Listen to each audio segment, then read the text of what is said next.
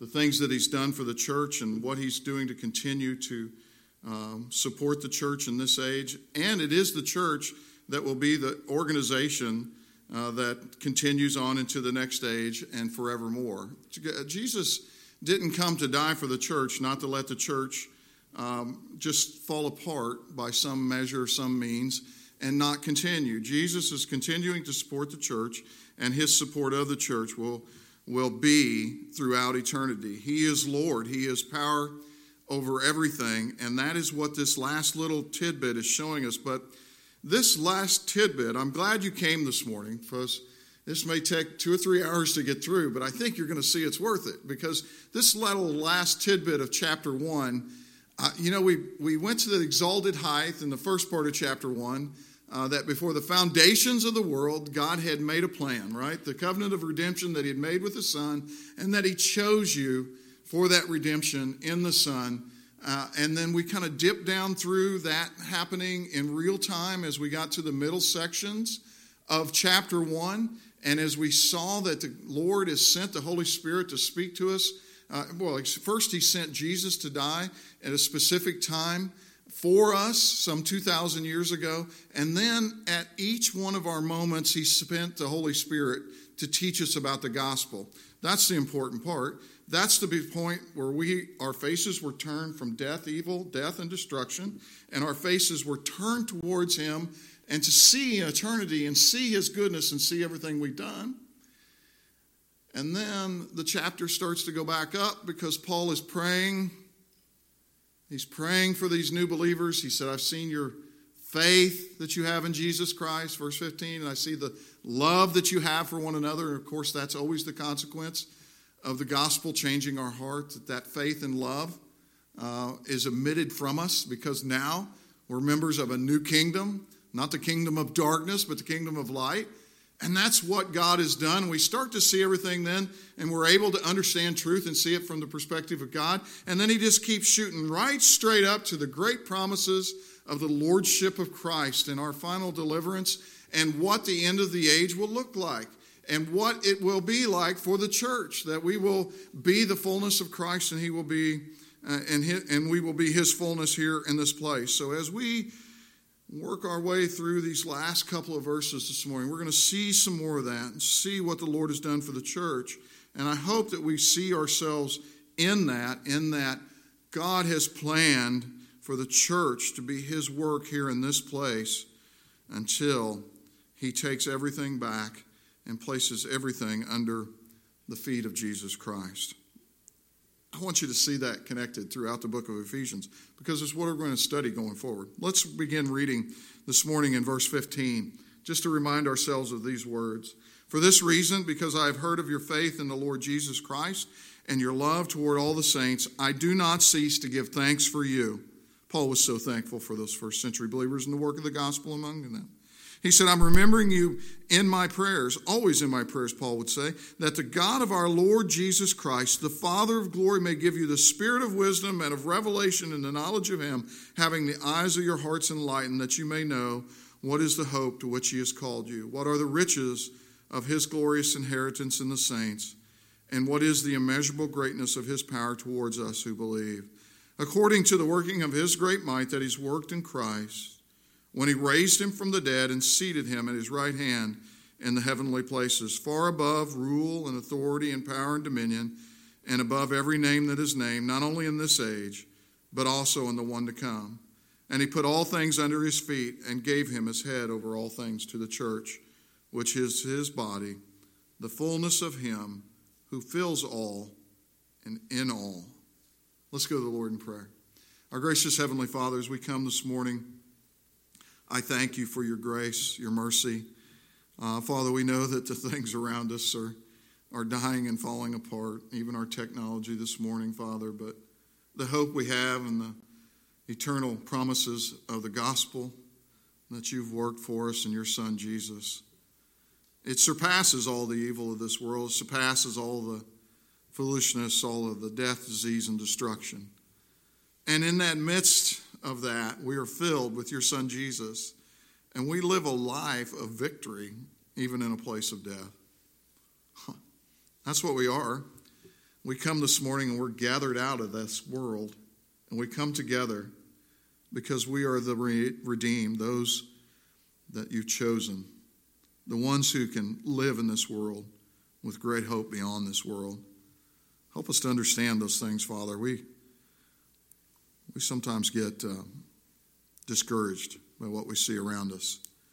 Help us to lift our eyes to see the fullness of Christ in everything. In His name we pray. Amen. Well, as we come to this last section this morning, I just want to remind you that it's the church, this glorious body of Jesus Christ, that He is saving. You, beloved, you were created for God's glory. I'm not sure that many of you think of that often enough, of that glorious truth, and the realization of that is how we get through this life, I believe. I know I don't. I'm guilty. I sometimes look around me and I get discouraged, and I take a deep breath and go, I just can't do it anymore. And I know each of you do that too. I look at my own shortcomings and wonder how God could even manage to bring glory from my meager attempt at this life, but He does. Have you ever done that? Have you ever felt like you're just not good enough, that God could somehow get glory from you, and what He's doing through the church is an amazing fact this morning, that He could do those things. It was Robert Murray McCheyne that said, for every look at yourself, you need to take 10 looks at Jesus Christ. Because it's in looking at ourselves we get discouraged, right? Because we know we don't have the power. We know we don't have the grace. We don't have the ability to do the things that takes us through. It is in Christ's power, His ability. That's why Paul prayed for this young group of believers there at Ephesus. He wanted to know that as they turned away from their own abilities and their own strengths and turned to Christ, that they would understand that power and understand it more greatly, and it would be revealed to them that the more weak they became, the stronger Christ became in their life. It's the dichotomy of living the Christian life. Not the less we try, but the less we rely on ourselves, and more we rely on Christ and what He has done, the finished work of the cross at Calvary. And you know what? We live in an evil world, don't we? It's never more real than it is when we turn on the news. All you have to do is look at the headlines for a week and recount the deeds done, and you'll see the face of evil. It's right there on our TV screens. This week, I watched as Nicholas Cruz was sentenced for the February 14, 2018 Parkland, Florida shootings at Stoneman Douglas High School. It was eerie, the silence as the judge read off the verdict of each murder of each one of those children in the first degree. 17 victims. As I said, it was an eerie scene in the courtroom packed with the parents and family members of all those victims, seeking justice for their loved ones by listening to the judge read each one of the jury verdicts for each victim. She chose to read the whole verdict for each victim. I think it took 3 or 4 minutes for each document to be read, times 17. It was palpable, the evil that had taken place that day. So too, and the coming election continually reminds us of the evil of those that want absolute legal authority to dismember babies in the womb. They're willing to stop at nothing to achieve this, their political ends, but that's not enough for evil. For the state of Virginia legislator has introduced now legislation that will allow parents who don't affirm their child's gender identity to now be criminally prosecuted. They want to mutilate babies inside and outside the womb. Not only that evil takes advantage of the disadvantaged.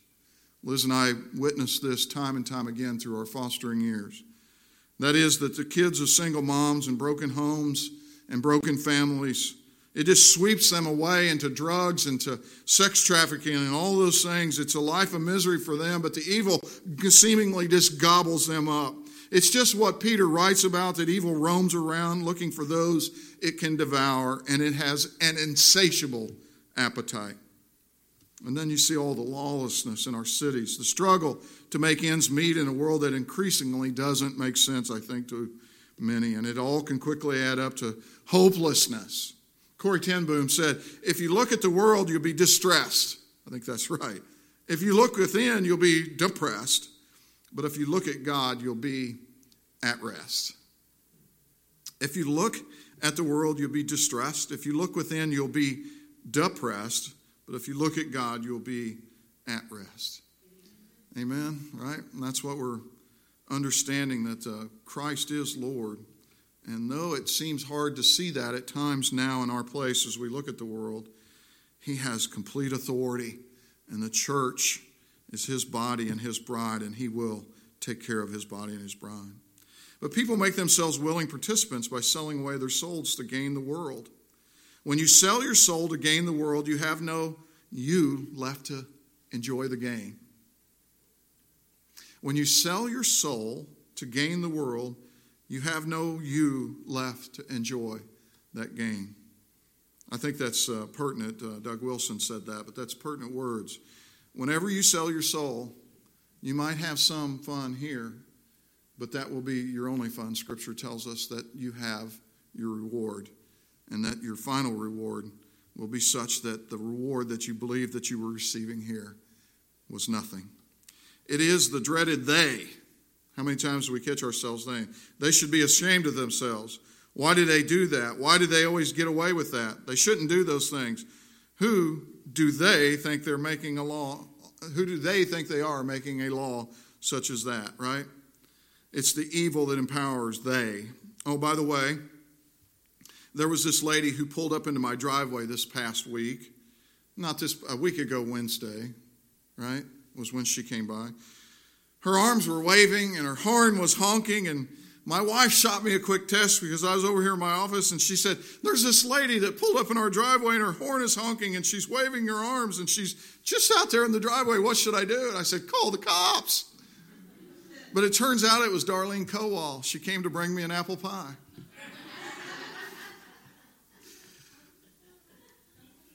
I know she's watching this morning. That reminds me of something else, by the way. I saw that again in this pie. Did you know that you could look at a pie closely enough, and if it's in a glass dish, you can look through the bottom. And when you look through the bottom of a pie, you guys have done this, I'm sure. You hold that pie up and you look through the bottom of it, and if you look long enough, you'll see where the pie crust is soaked up with some kind of brown goo. See, you haven't done it, but you know what I'm talking about. Well, when the oven temperature reaches temperature for cooking that pie filling, there's no oven ever created that sets level, right? Because of the heat, the pie dish sets off to the side. You ladies know this. And all your pie stuff kind of goes to one side. Well, guess what? That's also where all the sugar goes. That's the sweetest part. So when you got a guy like me holding up the pie, looking at it, he's wanting to start eating the sweetest piece first. I know. Where's the preacher going with this, right? No wonder the screens are not working this morning. My wife thinks I think too much sometimes too, but that's the engineer in me. That's my background. It's true. Trust me. Next pie you get, take a look at it. Even if you'll just look at it by looking at the top of it, you can kind of sense that. Because that's where all the sugar and that's where all the good stuff goes from the pie filling. But don't think me schizophrenic to talk about the sheer depravity of evil in one breath and then turn to talk about the unmitigated blitz I have when I find the sweet spot in an apple pie. I'm not crazy.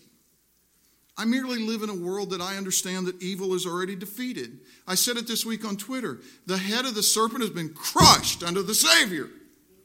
And we have victory this morning, and nobody will ever take that victory away from him. So I can enjoy my doggone apple pie in the midst of this evil world and this evil and sick generation. And you can live lives just like that. That's what Christ promises.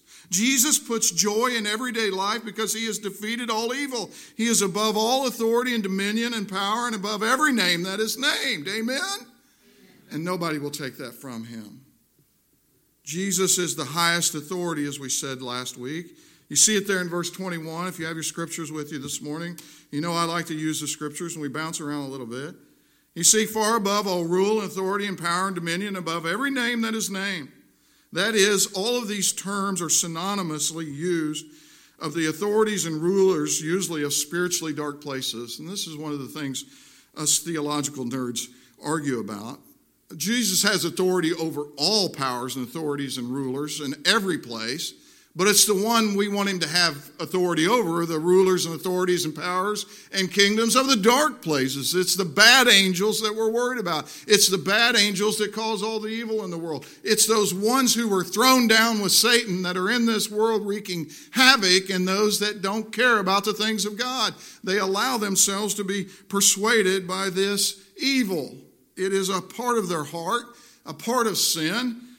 And Christ has power over all of them. Not only is he the highest authority then, because his authority assumes and consumes all others. Christ is the highest and final authority, even of the good angels, but we don't worry about them because their allegiance is already sworn to him. It is the evil minions of hell that empower people who crave power, who are easy marks. We spoke of the theys earlier, that should not do what they do because they know it's not right, but they do it anyway. They sell their soul to evil to gain the world, to gain the world's applause, and to gain the world's powers. We see them all around us. We say, why do they do that? That's not good. Why do they do things that are not good? That's why.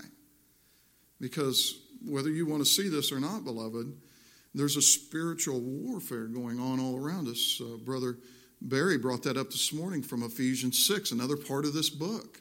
We wrestle not against flesh and blood, but against powers and authorities in dark places. Jesus has already defeated all that. Not only is he the highest authority, but you'll see it there in the end of verse 21. As we read all of 21, far above all rule and authority and power and dominion and above every name that is named, not only in this age but also in the one to come. So he is the final authority. Because Christ is all those things now, the crown is upon his brow. But also in the time to come, throughout eternity, he will continue to be that authority which is above all. This is why I can go on finding the sweet spot in my pie, because the bitter is put away in Christ. Christ is not only the highest authority, beloved, but he is the final authority for God. He has put all things under Christ's feet. Let's go to 1 Corinthians, the 15th chapter. Just if you're following along in your scriptures, just turn backwards just a few verses or a few pages. 1 Corinthians, the 15th chapter. The Bible tells us that all things are put under the feet of Christ in several different places. This is perhaps one of the greatest places to read this. 1 Corinthians 15, verse 20, beginning there in verse 20. But in fact, Christ has been raised from the dead. He is the first fruits of those who have fallen asleep or have died. Verse 21, for as by man came death, but by man has came also the resurrection from the dead. It's talking about the first Adam and his sin, and the second Adam, Christ, has resurrected, right? Verse 22, for as in Adam all die, so also in Christ shall all be made alive, but each in his own order. Christ is the first fruits of this. Then at his coming, those who belong to Christ. Then comes the end, when he delivers the kingdom to God the Father, after destroying every rule, every authority, and every power. For he must reign until he has put all his enemies under his feet. And the last enemy to be destroyed is death. For God has put all things in subjection under his feet, Christ's feet. That's total victory, beloved. As I said in Genesis 3, we know that the head of the serpent has been crushed by the heel of the Savior. His head is crushed. Hebrews 2, he has defeated death by death. And he's defeated the one who has the power of death. And he has delivered those who were enslaved by death to freedom. That's us, beloved. His beloved church, the ones he's redeeming, we were the ones enslaved by death, and we've been delivered. And he gave him his head. You go back to Ephesians 1, verse 22. Do you see that? God has gave Christ as head to the church. God gave as such to the church. He was head of everything, but God gave Christ to the church as head of everything to show that the one who has preeminence in everything is foremost the head of the church. And he mediates all of the sustaining of his bride, the saints, the church, his body, his beloved bride. The head of the church is also head of the universe, and his is the power to deliver those who was given to him by the Father. The church is the body of the head. Look at that, verse 22 and verse 23. And he put all things under his feet and gave him as head over all things to the church. And the church is the body to the one who is the head and to the one who is the head over all things. Now, beloved, here is something that we could spend some time in this morning. The scriptures continually give us these metaphors. It calls the church a building, a branch, and a bride. We are the building, as it will see in chapter 2, that Christ is the cornerstone. We are the branch, right, to the vine. We're to continually be connected to the vine and divide all of our sustenance from the vine as the branch so we can produce fruit. But we are also the bride of Christ, as we'll see in Ephesians chapter 5. He is the head. He is our groomsman. All of these beautiful illustrations help us to understand how important the church is to the bride, or to the groom. How important the bride is to the groom. How important the church is to the body, or to the head. The body to the head. Even I'm getting my metaphors mixed up this morning. Think about this just for a minute. He has given us the head of the universe as the head of the church. It's connected in a radical unity. If you just stop and think about the physiological aspect of this, the understanding of a body and a head connected. In other words, the body does everything that the head requires. Do you see that? We have a radical unity. Just as the fingers are a part of my hand, we are a part of that body, and each one of us working together intimately to make the whole. Paul goes into much more depth in 1 Corinthians 12, and we're going to spend some time this evening at evening church talking more about this. But I am a part of that whole, just as you are part of that whole, and we each have a position to play as part of the body connected to the head. But it is the head that contains the nervous system, the control of all the nervous system that makes my fingers do that, right? My fingers can do that, and I can do it simultaneously because my body, physical body, is connected to my head. And the head controls the working of the body. So too, with Christ, the controlling of the body of the bride, his church, the head over all of the universe is head over the church. And he's controlling and caring for us and creating that radical unity. When we're connected to the head, we have that unity. When we go out on our own, the unity becomes corrupted to some extent. Not that it can be completely corrupted because the head is perfect. But you understand what I'm saying. It's the same thing Corrie ten Boom said. It's the same thing Wilson said. It's the same thing McShane said, that when we focus on just the body and how it works in the world, that's when our body becomes less useful, so to speak. But when we focus on what the head is doing, that's when we have the perfect complement. Connected to the head, we read about these things. We understand his perfect will together, even though we're separate. One of the most amazing things that I've ever witnessed is how the church in India compliments and does and loves Jesus just like the church in Pennsville, New Jersey does. When I'm standing on that soil so far away from home and I feel so disconnected from everything that I've ever known, I come to one of their churches on a Sunday morning over there and I'm back at home instantly. Among people who love me, people who understand and love the same God, people connected by that same radical unity, the work of the head in us. I see that as we preach it through Nehemiah and the working of the people coming together to build the wall because the head had sent the instructions, right? Each person come and they did their own part and they collectively moved together as a whole, and the body completed the work that the head required it to do. We're connected to believers of all time by the leadership and working of the heads. And it's a completion of the body, a complement of the body, all the parts working together of the body in unison. And when we do that, the church is the fullness of Christ in this world. He who fills us calls us to fill the world with him. Christ fills all things. That's what this passage is saying, is that Christ is above all things. He is the highest authority. He is the final authority. And as we picked up from Colossians last week, he has created all things and he sustains all things, and all things exist for his glory. He fills all things. We are connected to his grace. John talks about this. And the Word became flesh and dwelt among us, and we have seen his glory. Glory as of the only Son from the Father, full of grace and truth. He fills us with his grace and truth as only the Son from the Father could. But he's connected us to the Father as well. If we go just a bit further in John, it's his fullness, his righteousness, his work. I'll go more here. Just let me read. For from his fullness we have all received grace upon grace.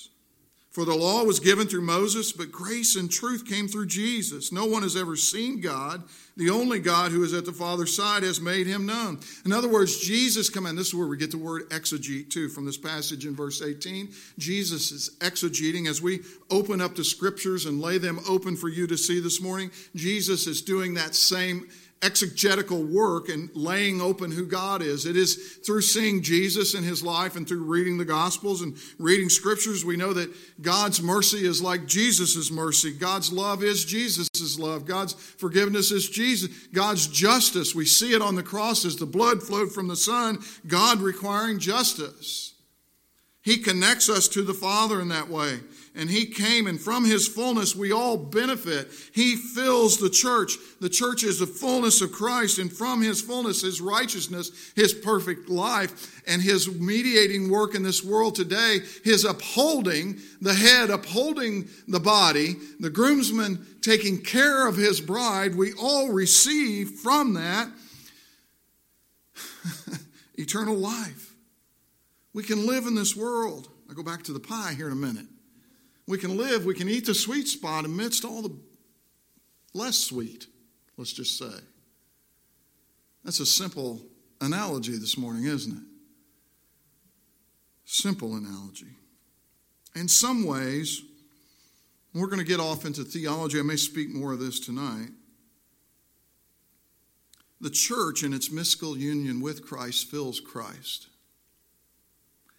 John Calvin said, by this word fullness, pleroma in the Greek. It's interesting. I could speak for several more hours just about it here as Paul uses it, but it wouldn't add anything to us this morning. But this is what Calvin's bringing out, and I can't help myself. I got to say a word about it. Calvin says this: by this word's fullness, this fills, this pleroma in the Greek. It's translated fullness or fills here.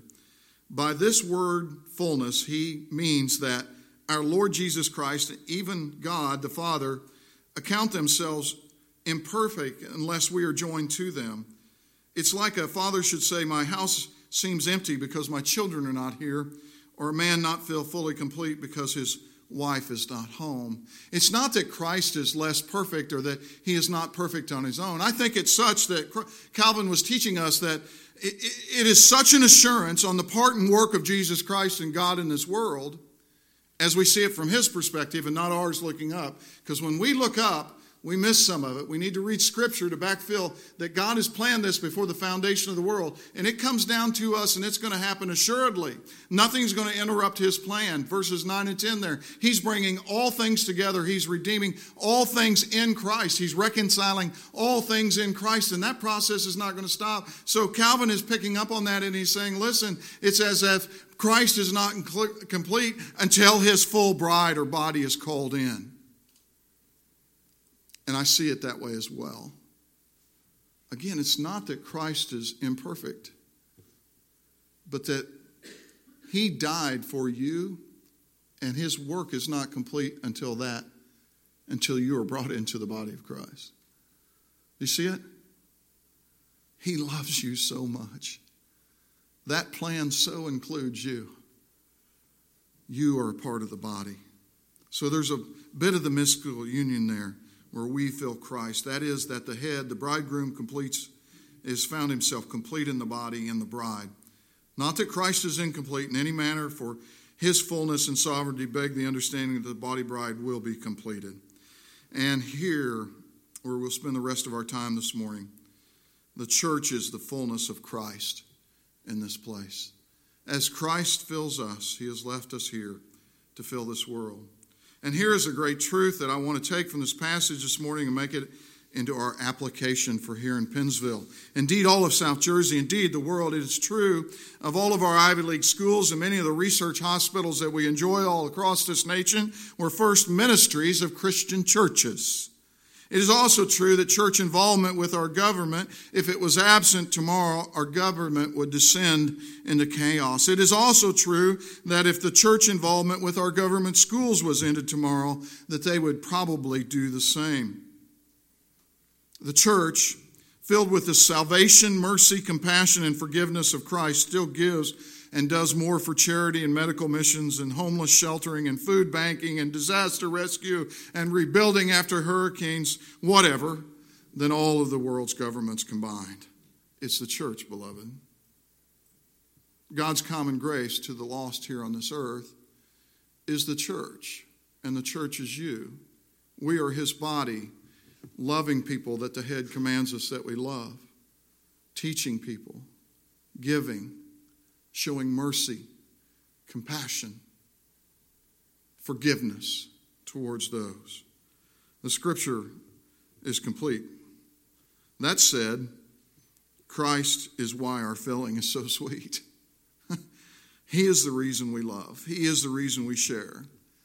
He's the reason we give, go, sacrifice, build, reach out, do without so others can have. He's the reason to show the love he has for us to others. We receive, we give. We received the greatest gift in him, the love and forgiveness that he has offered, and life that comes from that, and we want to live that out in this place for his glory. The scripture sets forth these metaphors of the church for this reason: the bride of Christ, the building of Christ, the body of Christ, the branch of Christ. Because when we're connected to him, we can bear the fruit and do the work he's called us to do. What is the great reason that we do this? For flourishing, beloved, human flourishing. When the church rightly understands their nature as the bride, as the building and the body of Christ, as the branch of Christ, as I throw my alliterations around here this morning, we flourish, you flourish, the community around us can flourish because common grace falls on them as we love them and serve them. And they see Jesus in us. And they want that. Because in the midst of the evil and death and destruction in this world, in the midst of the hopelessness that is too often this life, the church can exhibit love, life, hope, mercy, and compassion. Through Christ, the second Adam who conquered death by his righteous living, we have power over sin, and we can have healing for the wrong and hope for tomorrow. We can reverse the curse, so to speak. It's the mandate. Have you ever read it? Let's go to Genesis chapter 1. Keep your fingers in Ephesians. We're going to get back there. We've only got about an hour to go. Don't laugh. I'm talking to you. Ephesians or Genesis chapter 1. I think we forget this sometime. We get involved in the evil. We get involved in our lives. We get the old woe is me thing going, and we forget what good God wants for us. The mission that he set us on. The mandate, right? This is the cultural mandate that he gave Adam and even that he gave to man. Begin in verse 26, chapter 1 of the book of Genesis. This is the very foundations. I'll just add a little more time here this morning, but we talked last week about atheists, how they disconnect from a worldview that includes God. Well, right here, in the beginning, God created the heavens and the earth. If your worldview doesn't include that, man, you're headed in the wrong direction. Because if it gets off there of understanding who God is and creation and who he is and all of his sovereignty and that he has created all of the earth and everything that exists so that we can see who he is, and not only so we can see who he is, beloved, but so that we can enjoy and have dominion over that, as we're going to learn, so that it is for man. It's for us. Verse 26. Then God said, let us make man in our image after our likeness. I'm just going to kind of breeze by that, but we're made in the image of God. There's something very specific there, that we are made in the image of God. And let them have dominion over the fish of the sea, over the birds of the heavens, and over the livestock, and over all of the earth, and over every creeping thing that creeps upon this earth. So God created man in his own image. In the image of God, he created him. Male and female, he created him. Keep going. Don't stop there. I got a page. Verse 28. And God blessed them. This blessing's still for today. We get it back in Christ because he's our fullness. He died so that I could have this. And God blessed them, and God said to them, be fruitful, multiply, fill the earth and subdue it. Have dominion over the fishes of the sea, over the birds of the heavens, and over every living thing that moves. That's the cultural mandate, beloved. That is what God made us for, to be fruitful, to multiply, to have dominion. And what took that away? Just one chapter over, you'll see Genesis 3. It's the fall.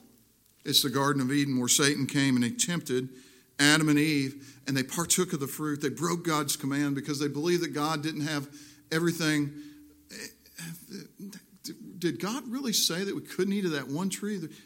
Wow, that one tree. Boy, that's really selfish of him not to let me eat of that one tree. Well, I know he supplied everything else that I've needed. This is a conversation that should have went on in the garden. I know he's given us everything. We don't have to, all the work that we do is just for enjoyment. But I got to have that one tree.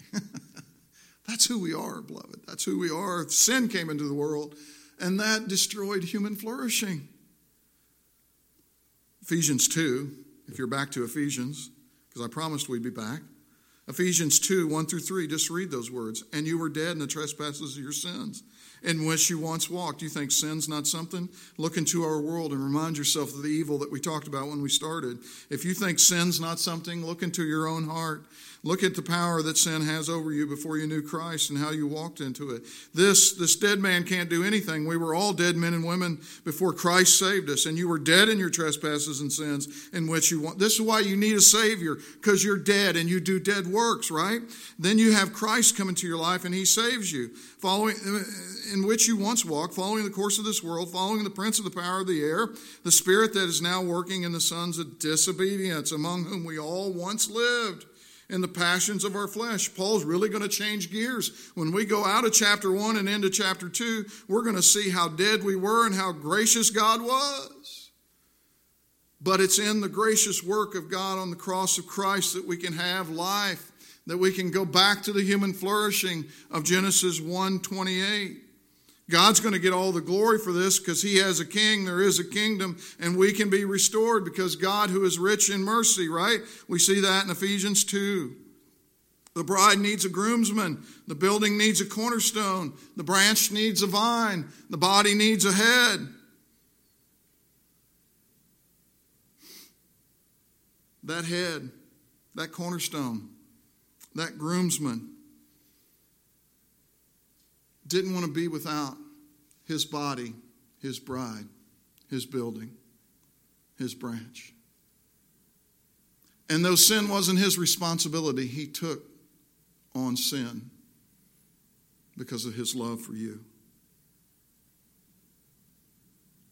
His bride, his body, his building, so that you could have human flourishing. Beloved, I've said this to the young men time and time again. Responsibility flows to those who take authority. Christ Jesus has the authority he has because he took on the responsibility of the sin of the world. Dying on behalf of those who will believe and have faith and be washed in his blood to live in this place, to flourish. And I just take a moment here to show you some of this in Ephesians. It happened there in Ephesians 1:7. God tells us this. In him we have redemption through his blood, the forgiveness of our trespasses according to the riches of his grace. See it again in 2:13. But now in Christ Jesus, you who were once afar off have been brought near by the blood of our precious Jesus Christ. Jump down to verse 19, chapter 2. So then you are no longer strangers and aliens, but are fellow citizens with the saints and members of the household of God. Verse 6 of chapter 3. This is a mystery, Paul says, that the Gentiles are fellow heirs, members of the same body and partakers of the promise in Christ Jesus through the gospel. And then verses 18 through 20 in that same chapter 3. Let's go back just a little bit.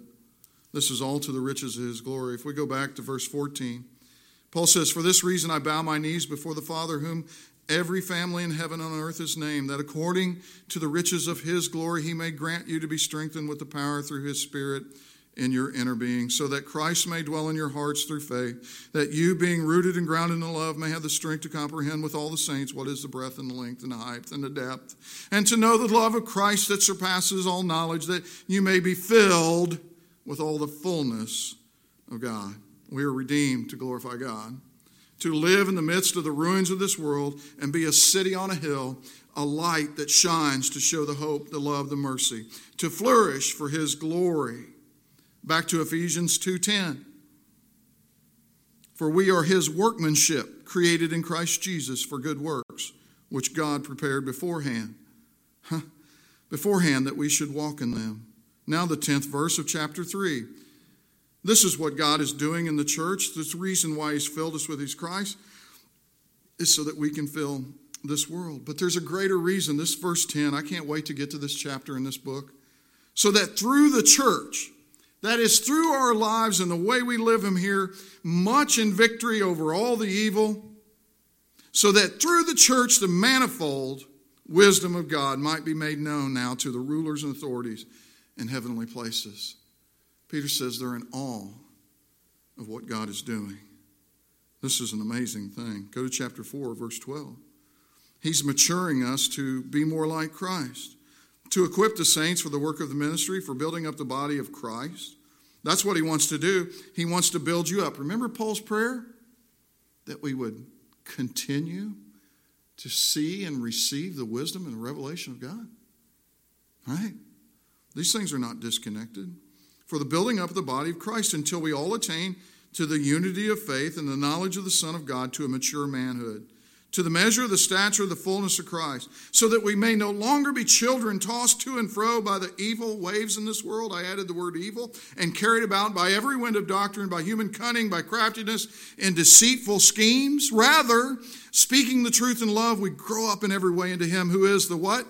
The head, into Christ, from whom the whole body is joined and held together by every joint, which when it's equipped, when each part is working properly, it makes the body grow so that it builds itself up in love.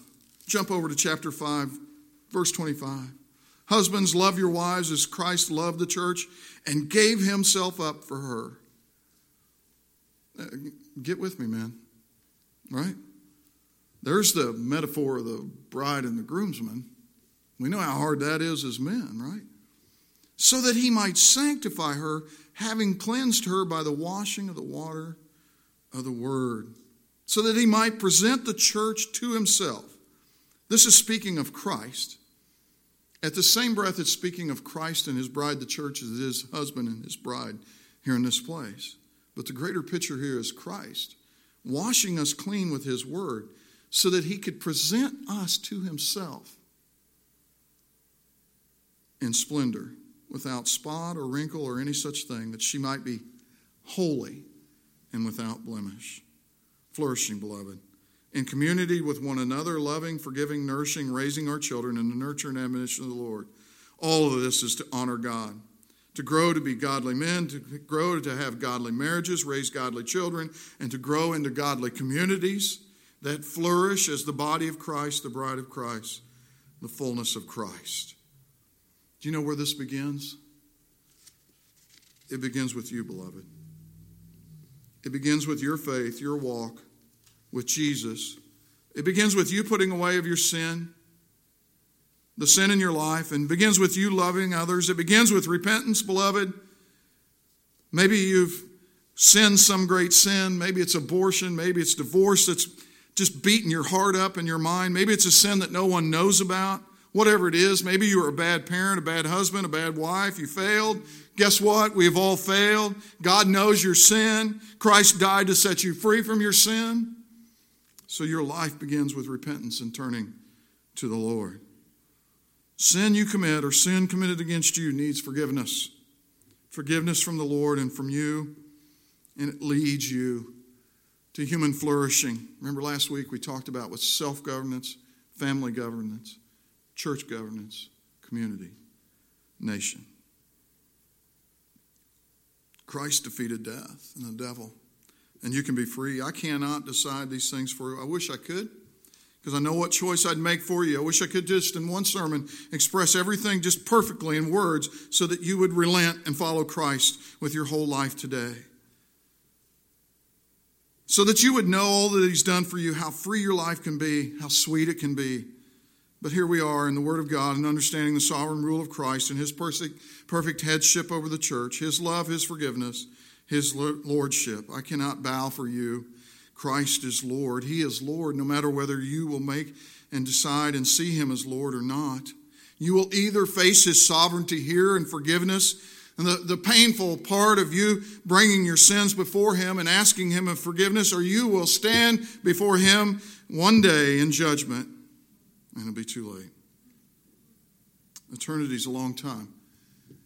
And Scripture plainly tells us that if you decide to pay for your own sins and not the blood of Christ paying for them, that eternity is not long enough for you to pay the full price. Friends, I pray this day is the day that you relent and give your life, total life, to Jesus Christ.